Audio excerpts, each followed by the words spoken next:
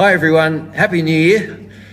This is the first of our resolutions messages, the 4 messages through January. Our topic is resolutions, and we're recording this because we're not live streaming through January, and so we wanted to give everyone who can't be in the building with us in January on the Sundays an opportunity to hear these messages.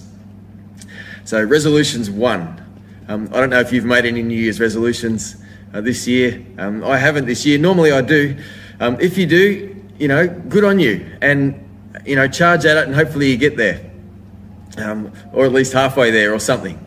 Like I say, if you aim for nothing, you hit it every time.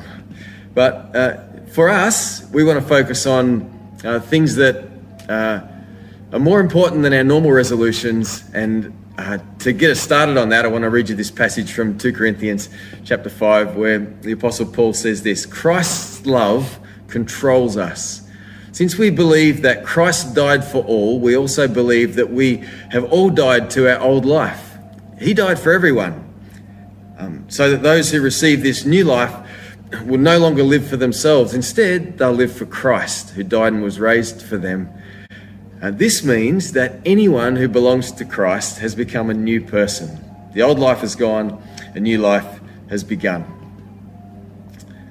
So in 2023, we want to invest in our new life, not as a temporary resident in this life, but as people who will live in Christ forever. Like Paul says in 1 Timothy 4. He says, physical training's good. So those of us who have got fitness goals for our New Year's resolutions, physical training's good, that's affirming. Physical training's good, but training for godliness is much better, promising benefits in this life and in the life to come.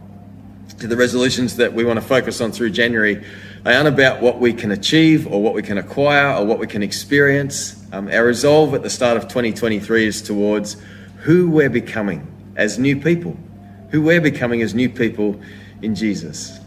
And as new people in Jesus, we don't chase the desires we used to have. We don't chase the desires that the world around us chases. We're not hungry for power over others or for greater influence or for achievement or for more money or for greater popularity. On their own, we know these things don't satisfy. I don't know if you listen to many or watch many comedians, but I was listening to Arj Barker a little while ago, and he said it like this. He said, he's filthy rich, as a lot of them are, but he said, I am not one bit happier than before I had this success as a comedian. In fact, he says, I really envy you guys because at least you get to continue with the hope that one day you'll be rich and famous and it'll make you happy, but it doesn't. Proverbs 27 says it like this: just as death and destruction are never satisfied, so human desire is never satisfied. Anything that we would chase on our own desire, anything that we would think would be great for ourselves, anything that we think that would satisfy me if I could just achieve this, if I could just get that, if I could just have that, if I could just experience that, no desire is ever fully or finally satisfied when it's from ourselves, when it's from our selfish desire. We need reconnection with our Creator. We need relationship with God. That's where satisfaction comes. The psalmist says it like this, Psalm 37, take delight in the Lord, and He will give you your heart's desires. He made us, He knows what we need. He can pour out forgiveness and satisfaction and selfless love that will fulfill and satisfy us. Jesus said, I've come that you might live a full and satisfying life, in John 10. So here's my resolution, and hopefully yours, to start this year. Resolution number 1, I'm going to go to Jesus more often this year. I'm going to go to Jesus more often this year. I want to delight in Jesus and spend more time regularly with Him, because He will fill my heart with beautiful things and bring beautiful things out of me to others as well. Now, Philippians 2, the Apostle Paul says this: for God is working in you, giving you the desire and the power to do what pleases Him.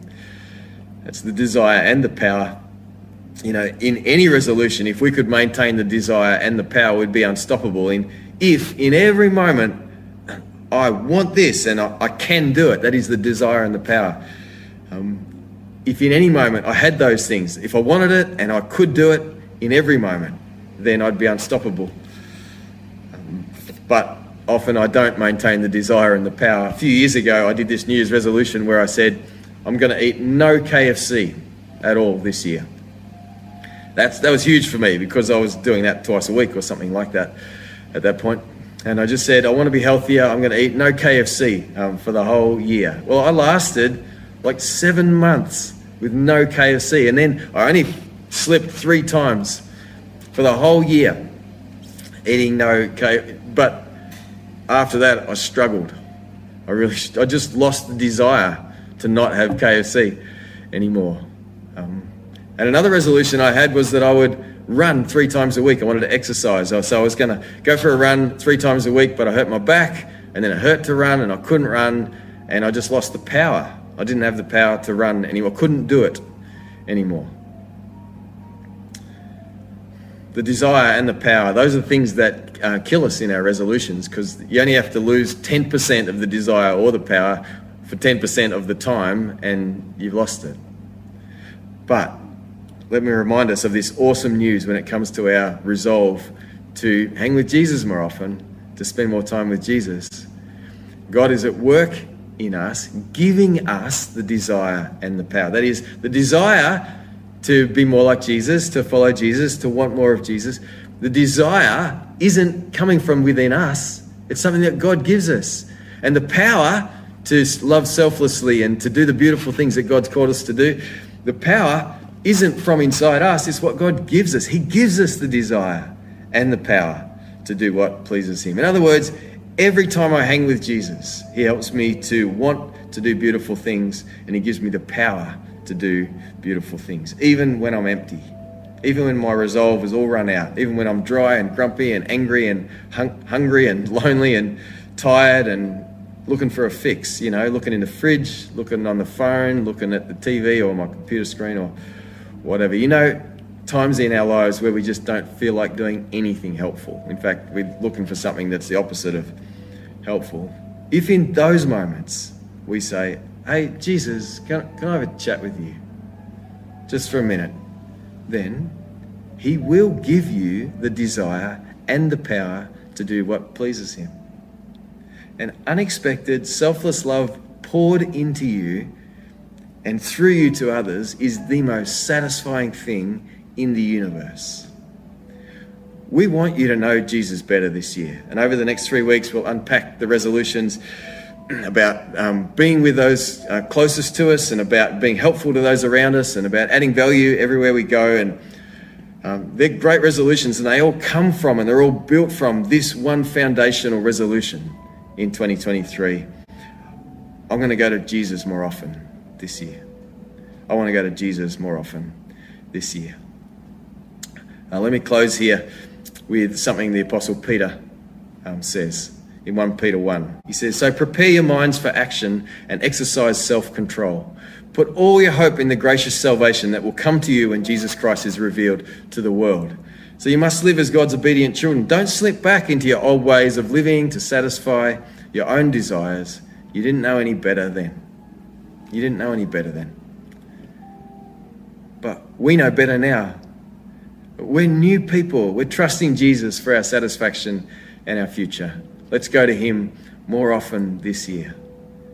Let's take delight in the Lord, and he will give us our heart's desires. Pray with me. Jesus, help us this year to go to you more often. Help us to prioritize our relationship with you. Help us to make regular times to be with you. Help us to build the habit of hanging out with you, Jesus. And thank you that you give us the desire and the power to do what pleases you, and you bring our hearts to satisfaction and our lives to effectiveness. We thank you for this in Jesus' name. Amen. Amen.